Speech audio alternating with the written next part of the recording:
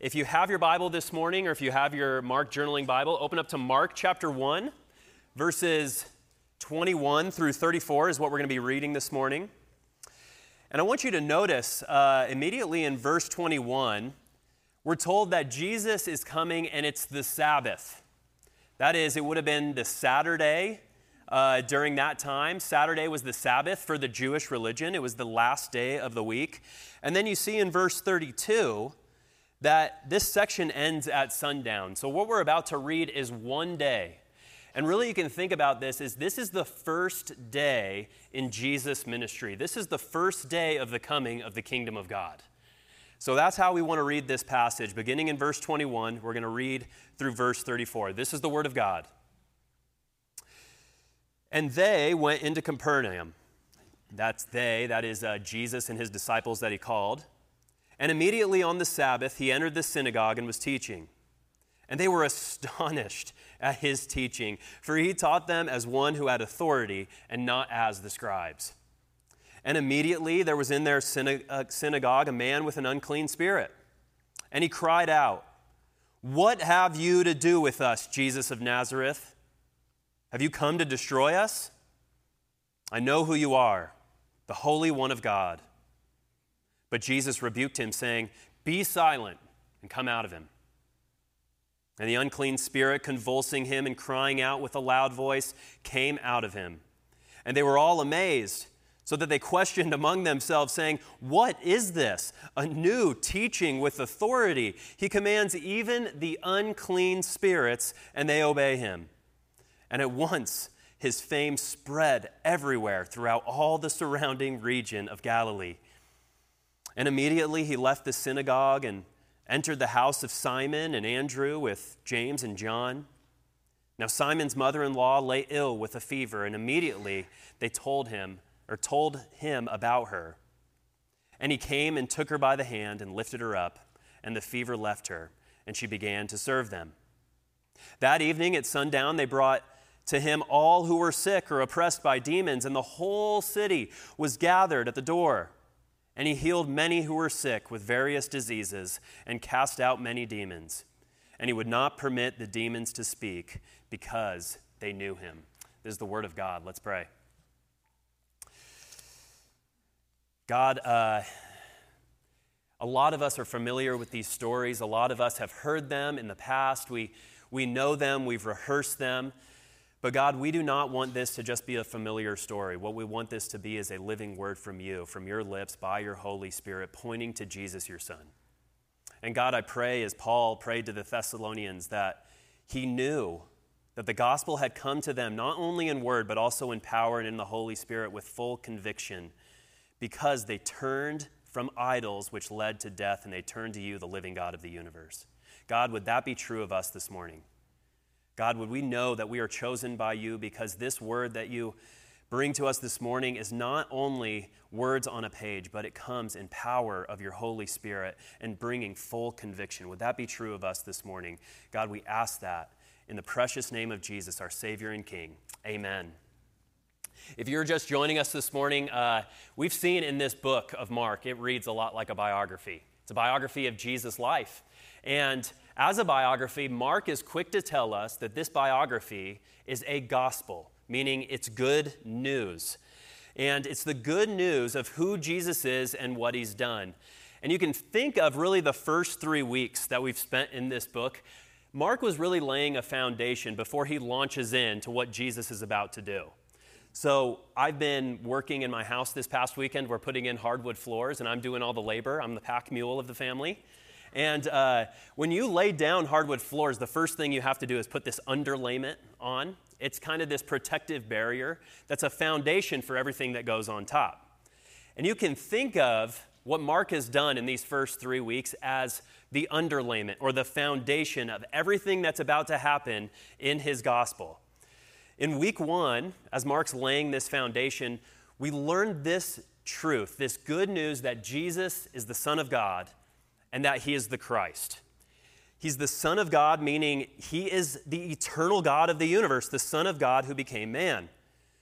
But more than that, he's also the Christ, the Messiah. The Old Testament had always predicted that the true king of heaven and earth would one day come and visit earth and establish his reign on heaven and earth. So that's who Jesus is. It's the good news of the Son of God. Then in week 2, we saw that Jesus was the better Adam. That Jesus is not just divine, but he's also human. And as the better Adam, Jesus lived for you the life that you could never live. Jesus is for you what you can never be for yourself, and he's created this new humanity through faith in him. Last week, we saw this good news that Jesus is calling disciples to himself. And we're going to see later on that as Jesus calls all these disciples, he's going to come to 12 inner disciples, 12 who are his core. And if you know the Old Testament, that number 12 is very significant, isn't it? That's the number of the tribes of Israel, where God established the embodiment of his kingdom on earth in these 12 tribes. It's as if Mark is saying that Jesus, the true king of heaven and earth, is building a new kingdom. He's building the kingdom of God here on earth. Those are the foundational truths that Mark wants us to know, that God is building a kingdom through Jesus. So here's our question this morning. Our question this morning is this: what does it look like when the kingdom of God visits a world like ours? What does it look like when the kingdom of God, the kingdom of Jesus, visits a broken and dark world like us? And it shouldn't surprise us. Look at verse 21, that the very first thing that Jesus does as the king is he begins to exert his authority. You see in verse 21 that Jesus is teaching in this synagogue. He's in Capernaum, which was his hometown. And we read that in verse 22, as he's teaching in this synagogue, that the people there listening to this teaching were astonished at his teaching, for he taught them as one who had authority and not as the scribes. So you see, Jesus' hearers are astonished at his teaching because it comes with an authority that they just were unfamiliar with. And the center of teaching during Judaism during this time, it happened in 2 places. The first was in the temple in Jerusalem. And people would make pilgrimages up to Jerusalem. The Jewish people would go there. They'd make sacrifices to God. They would hear the law of God read. And that was the central place of worship. But throughout the Mediterranean world, there were these places called synagogues. You can think of them more like churches, right? There's not one central church. They're more just churches around the Mediterranean world, and they were the local Jewish gathering place. What would happen is the Torah, the Word of God, it would be read there, and it was a place where any faithful Jew would go and receive teaching, and they would worship God on a week-in, week-out basis. And if you would go into one of these synagogues during the time, there would be a person there, typically a scribe or a lay person, but most likely a scribe, and this scribe was an expert in the Torah. They were an expert in the Bible. They didn't have Bibles like this. They had scrolls. But during that time, a scribe would come up, he'd pull out a scroll, and he would start teaching various things about what the text said and how that applied to people's lives. And if scribes were around today, they would probably be considered something like professors or academics. They were well-respected teachers who would often be called rabbi, meaning great one. It was as if you were saying, hey, you know a lot. You're very wise. You're a great one. That's why when you see my kids come up to me, they call me rabbi all the time. They're acknowledging you are the great one. Would you like a cup of coffee, great one? And I never demur. I always let them do it. But into this synagogue here in Capernaum, in the area of Galilee, here comes Jesus. And he comes teaching with one who has authority, not as the scribes. Did you see that? Not as the scribes. He has an authority in his teaching they had never heard before. Now, we know Jesus was absolutely brilliant intellectually. You capture this actually in the earliest times of his life. Jesus is 12 years old at this point in his life. When, not in the story we read, this is another story in the Gospel of Luke. But Jesus and his family go to the temple. As was their custom, they go there for Passover, and they spend the week there. They do all the temple festivities, and then they're heading home, and about a day into their journey, they realize Jesus isn't here. So they head back to Jerusalem looking for him, and they find him in the temple after searching for him for 3 days. And we're told that he was sitting among the teachers, listening to them and asking them questions. and all who heard him were amazed at his understanding and his answers. So Jesus has a brilliant intellect. That's an authority in and of itself, but that's not exactly what Mark's talking about when it says Jesus taught with authority. It's going beyond just mere intellectual brilliance, because after all, the scribes were pretty intellectually brilliant. So what does Mark mean by this? Well, you can get a sense of this in the way that Jesus preached. If you look at Jesus' most famous sermon, it's the Sermon on the Mount. It happens in Matthew chapter 5. Listen to how Jesus teaches here. You've heard it said of those of old, you shall not murder, and whoever murders will be liable to judgment. But I say to you that everyone who is angry with his brother will be liable to judgment. Whoever insults his brother will be liable to counsel, and whoever says, you fool, will be liable to hell, a fire. You've heard that it was said, you shall not commit adultery. But I say to you that everyone who looks at a woman with lustful intent has already committed adultery with her in his heart. It was also said, whoever divorces his wife, let him give her a certificate of divorce. But I say to you that everyone who divorces his wife, except on the ground of sexual immorality, makes her commit adultery, and whoever marries a divorced woman commits adultery. See, all teachers before Jesus taught about God. They spoke about God. But here's the difference with Jesus. When Jesus teaches, he teaches as God. He speaks as God. You have heard it said, but I say to you. I am telling you this. Scribes during the time of Jesus, they taught based on a different method of authority. What they would do is they would reference rabbis in the past, people who were scribes before them. So they would say, Rabbi Ben Joseph said this, Rabbi Ben Benjamin said this, and Rabbi Ben Azor said that. But Jesus comes, and when he speaks, he says, not have you heard it said, but he says, I say to you. I say it. I am the authority. I am the authoritative interpreter. I am the source of all truth. Have you ever been in the presence of somebody who has authority, like legitimate, true authority? I think of when I was in high school, I had to go to the courthouse and I had to face a judge for something I did. You can read about it in the papers. I'm just kidding. It wasn't that bad. It wasn't that bad. I mean, it was bad, but it wasn't that bad. So I'm standing before this judge, and I had conversations about what I did with my parents, with my friends, with my coach, my baseball coach during the time, and they had a measure of authority. But when you're standing before somebody who not only knows about the law, but the power of the law is behind them, there's a little bit difference there in the way that you listen to that person, isn't there?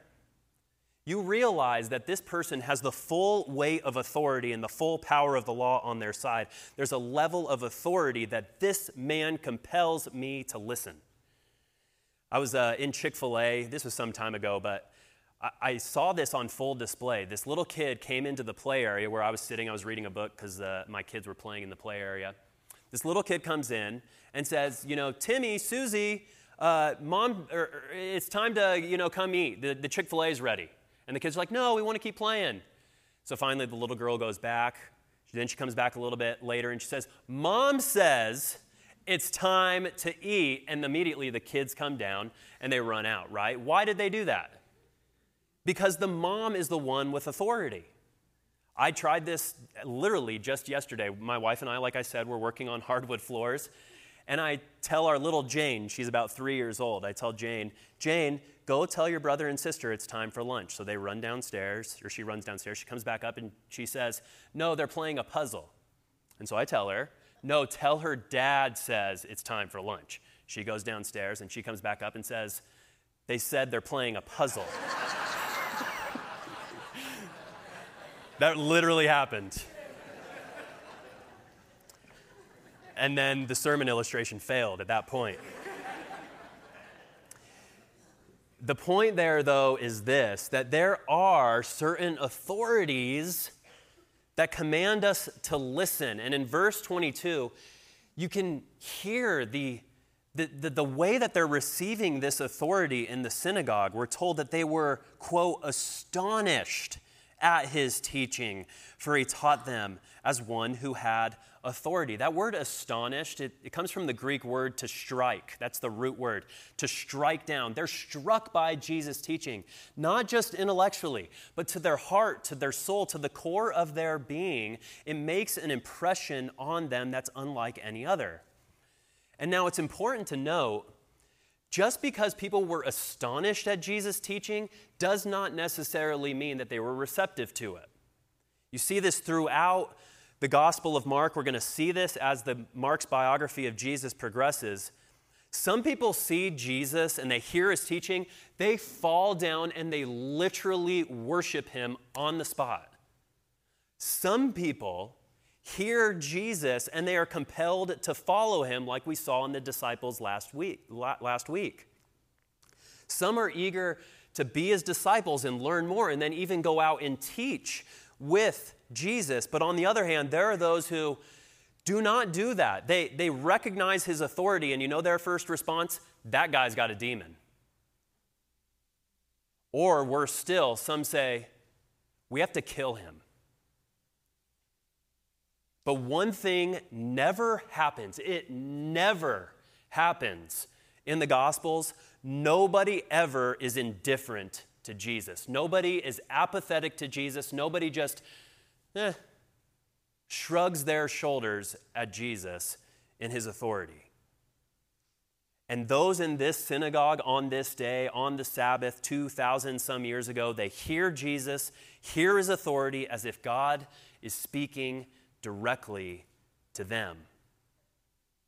And the only thing they cannot be is indifferent. One who speaks with this level of authority either has to be ignored, cannot be ignored. They have to consider the full weight of his teaching. C.S. Lewis, I think he put this brilliantly. Many of you have probably heard this before, but in Mere Christianity, which is out on our book table, I encourage anybody who wants to read that book and is just asking questions about Christianity to pick it up. It comes from Mere Christianity. But Lewis wrote in Mere Christianity this: a man who was merely a man and said the sort of things Jesus said would not simply be a good teacher. He would be either a lunatic on the level with a man who says he's a poached egg, or else he would be the devil of hell. You must make your choice. Either this man was and is the Son of God, or else a madman or something worse. You can shut him up for a fool. You can spit on him and kill him as a demon, or you can fall at his feet and call him Lord and God. But let us not come to any patronizing nonsense about his being a great human teacher. He has not left that open to us. He did not intend to. Now, it seems to me obvious that he was neither a lunatic nor a fiend, and consequently, however strange or terrifying or unlikely it may seem, I have to accept the view that he was and is God. Jesus is either a liar, he is a lunatic, or he is the Lord of the universe who came 2,000 years ago and spoke in this synagogue in the outskirts of Galilee. And if that's the case, that Jesus is the authority of heaven and earth, and the last thing you can do to him is shrug your shoulders and be indifferent and apathetic. And I think we can see this difference in the level of teaching of Jesus. We even see this today. Compare Jesus to any other teacher, right? People throughout our time have either embraced the message of Jesus or they felt the need to explain his teachings away. And let me give you an example of this. I was recently looking through the archives of National Geographic and Time magazine, and I just searched the words Jesus. And in there, you see all of these headlines going throughout the last 20 or 30 years. Time in 1988 ran a cover story, "Who was Jesus?" A startling new look at the age-old question. And then later on, Time 2014, this was, Time 2014, "Inside the Scholars' Debate, the Search for the Real Jesus." December 2016, National Geographic, "The Jesus Mysteries." Ooh. National Geographic, December 2017, "The Search for the Real Jesus." May 2020, Time magazine, "What did Jesus really say?" See, Our collective consciousness, we know in our collective consciousness that Jesus taught as one and acted as one who had unique authority, such that whether you love him or hate him, no matter what, you need to make an explanation one way or the other. Do you see that? I find it interesting. Nobody feels compelled to explain away or give an answer to the teachings of Buddha or Confucius or Nietzsche or Jean-Jacques Rousseau. Nobody feels like they have to search for who was the real Confucius. Why? Why? Time has never run a story about who was Rousseau. Were his teachings really what he said they were? Why? Because Jesus had a unique teaching authority, not as the scribes, not like Buddha, not like Confucius, not like Nietzsche, not like your favorite philosopher, not like any other teacher in history. He had a unique authority not to simply talk about God or talk about the world, but to talk as God about as the creator of the world. Jesus teaches as God. He speaks as God in the flesh. And we know in our collective conscience, we have to do something about him. But the last thing we can do is be indifferent to him.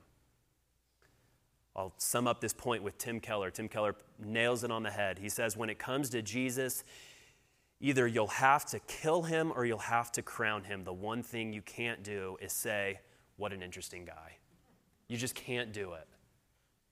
This Jesus enacts his authority in teaching in a way no one else had before. But notice, verse 23, Jesus exerts his authority in another way.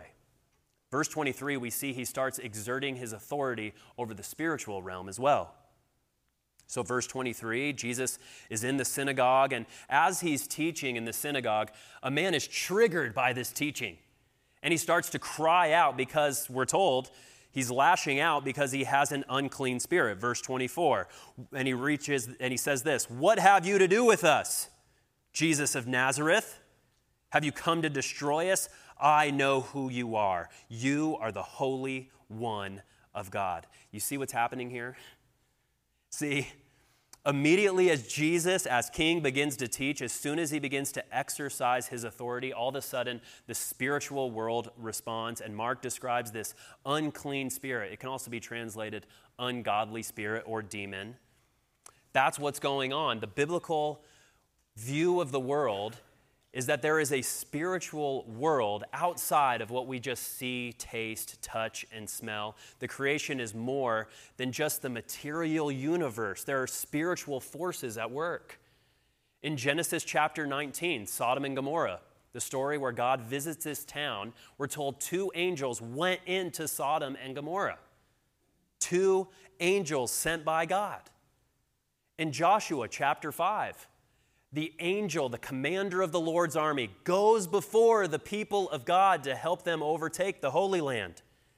The prophets Isaiah and Ezekiel, they see these marvelous heavenly beings called seraphim and cherubim, and they're described in almost undescribable fashion.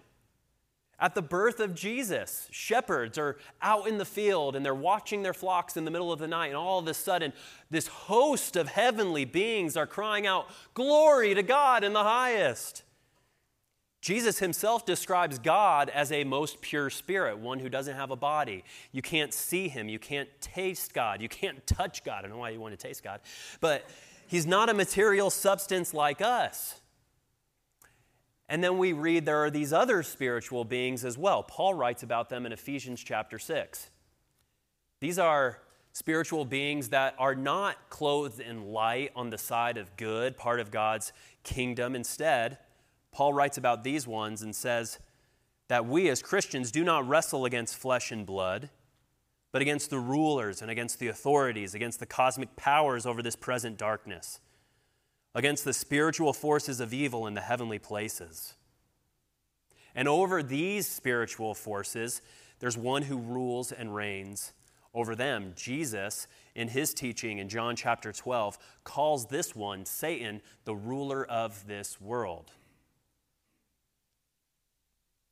2 weeks ago, we talked extensively about what it meant that Jesus was the better Adam. Because Adam and Eve, they were tempted by the prince of this world. They were tempted by Satan himself. And in succumbing to that temptation, the ramifications for themselves personally were devastating. They were now subject to death. They were condemned by God under his wrath, by nature children of wrath like the rest of humankind. That's how we stand now under Adam. But you also see that the whole world, the whole cosmos is turned upside down. And now there's a fundamental order to the universe where Satan really does have some measure of authority and control over this universe, such that Satan is the predominant influence on people's ideals, opinions, goals, hopes, views, philosophies, and spiritual lives. In a real way, Satan has become the ruler of this world. And now, I know immediately as I say that, some of you, if you were anything like me, are immediately skeptical of hearing that. Are you saying that there are invisible beings, angels and demons, that have some sort of influence over our world? Is that what Jesus is teaching here? And those are really good questions. I have those same kind of questions myself. And by way of dialogue, let me ask you this, just as you consider that question. When you consider the Newtown shootings in 2012, remember? Newtown shootings, 20 people dead, 20 children, 6 adults, all in a local elementary school. When you consider the precipitous rise in racist ideologies throughout the United States, or when you consider that fentanyl is now the leading cause of death among 18 to 45-year-olds, or when you consider and think about the 15,000 to 50,000, these are just estimates, by the way, that number of women that are now trafficked each year sexually in the United States, when we think of those things and we witness those evils, I want you to consider this. Oftentimes we witness those things and our conversations immediately go to mental health and gun legislation and hate speech legislation and how we eradicate human exploitation. And don't get me wrong, those are good things to talk about. Those are necessary conversations to have. But is it possible that there is something more going on than just merely what we see materially with our own two eyes? Is it possible that behind the evil in the world is an evil one? I've said this before. You may not think about the kingdom of darkness. You may not think about Satan, but I promise you this, he thinks about you. And to not take it seriously is to not take the Bible seriously, and it's definitely not to take Jesus seriously. So here's Jesus, he's the king of the kingdom of God in a confrontation with this ungodly spirit. And right away, the ungodly spirit realizes, yeah, this is a superior power. Because in verse 24, you can see it again. Jesus' response is pretty simple. Jesus in verse 24 simply says, after the Spirit says, "What have you to do with us, Jesus of Nazareth? Have you come to destroy us? I know who you are, the Holy One of God." Immediately after that, what's Jesus' way of dealing with this ungodly spirit? He merely speaks. He rebukes him and says, "Be silent and come out of him." And we miss this because in the ancient world, what they would have thought is in a spiritual battle, to use somebody's name, Jesus of Nazareth, Holy One of God, that was the demon's way of trying to exert control over Jesus by using his name.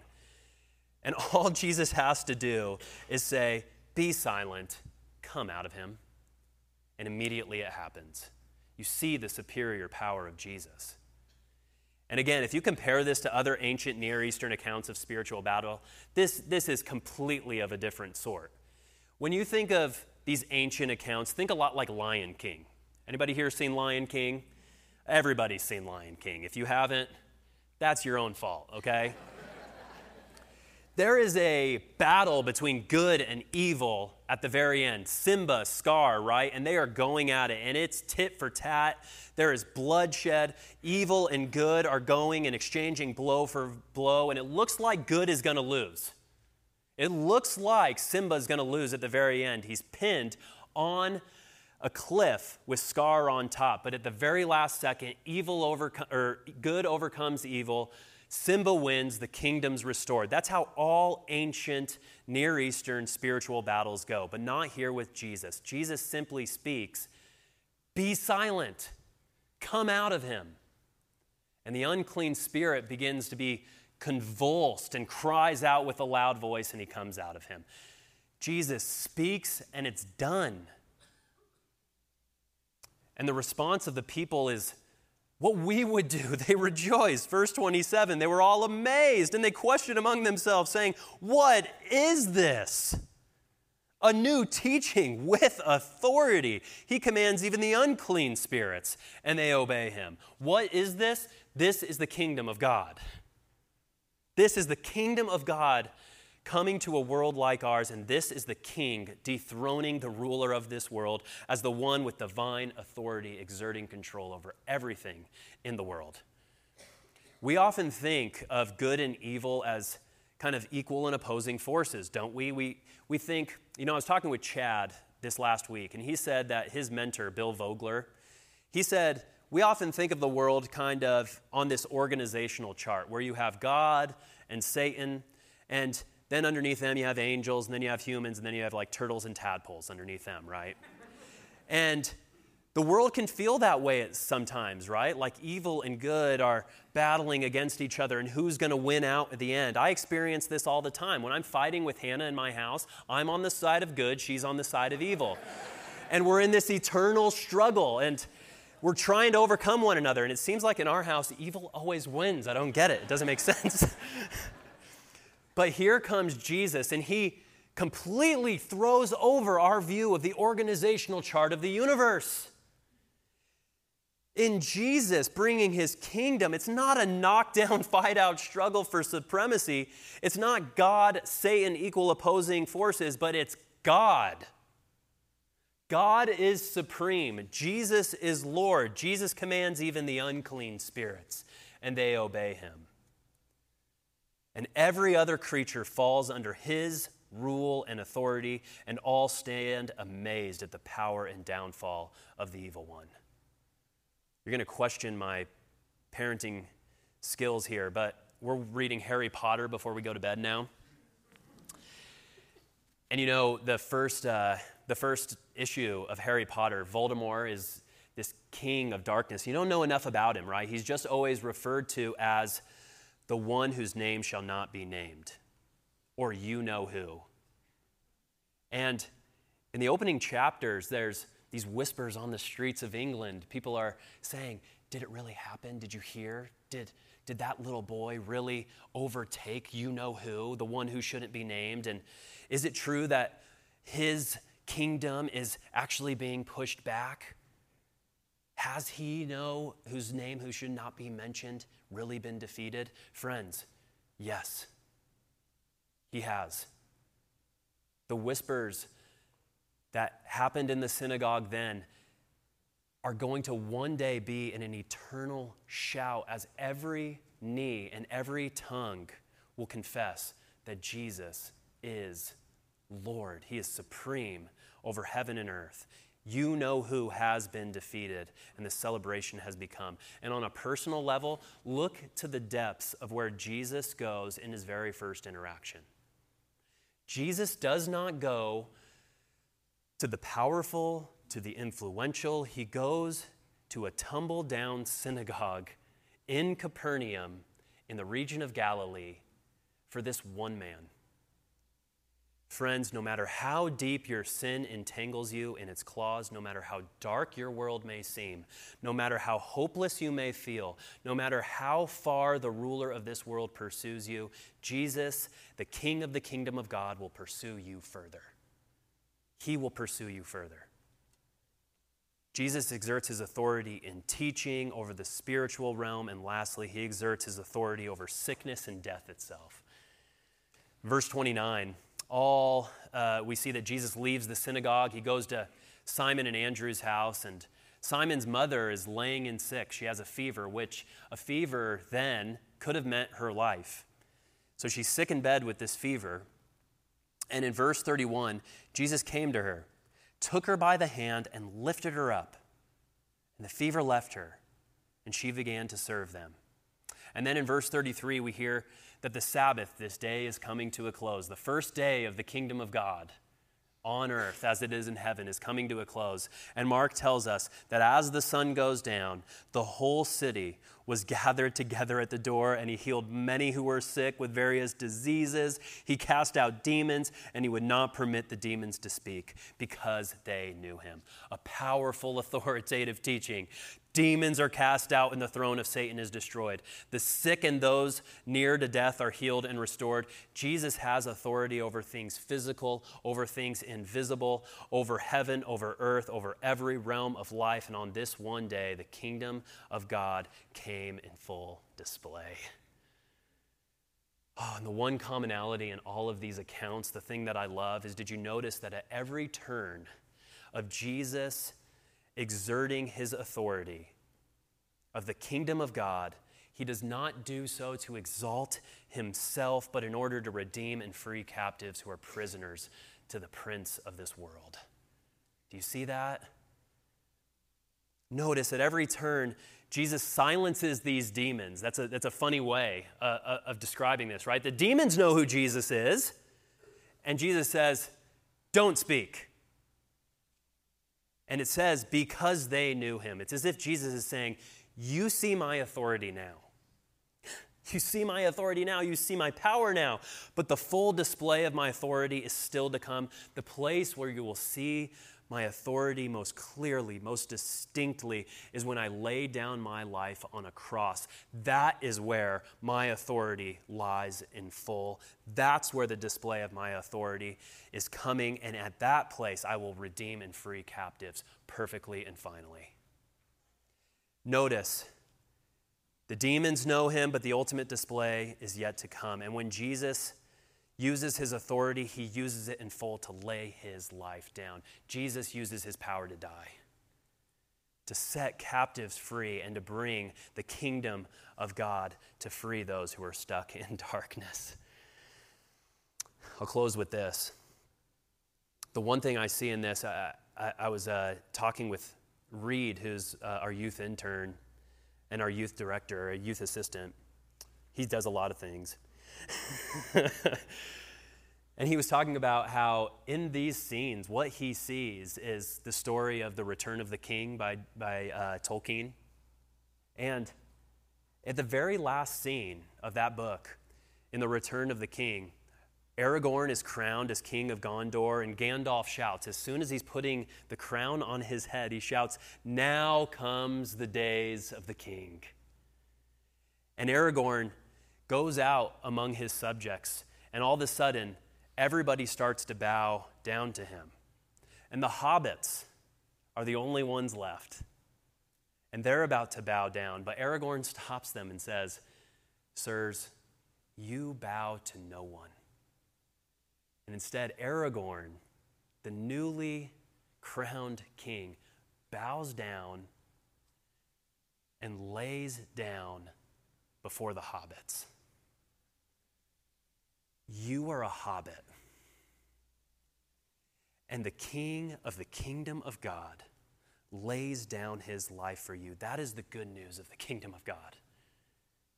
That this king comes with authority and he uses it to die, to redeem those who are weak, who are sinful, who are despised, those who are marginalized and oppressed.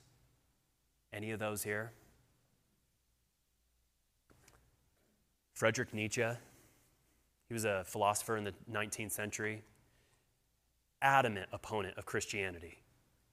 And he despised Christianity because he said, Christianity, look who it exalts. It exalts the weak. It exalts the insecure. It exalts the sick. It exalts the broken. That's not how we will recapture this world with the whole force of human power. And you know what I say to that? Amen. Because that's the kind of king that we need. The king of the weak, the king of the broken, the king of the sick, the king of the hobbits. That's the kingdom of God. And Jesus, in order to illustrate the beauty and the love of his kingdom as the king, gave us this meal. Jesus told us that as we eat this bread, what we do is we're not just feasting on bread, we're feasting on the king himself, spiritually, to be sure. But Jesus wants us to be present with He wants to be present and reign with us in such a way that we can taste, we can touch, and we can see him, even though he's in heaven. And Jesus also said that this cup and this wine that we're about to drink, that this is symbolic of his blood shed on the cross, of him laying down his life as the king of heaven and earth. And so on the night he was betrayed, Jesus was sitting with his disciples, followers of his who were called into his kingdom. And Jesus said, "Take, eat, this is my body, which is given for you."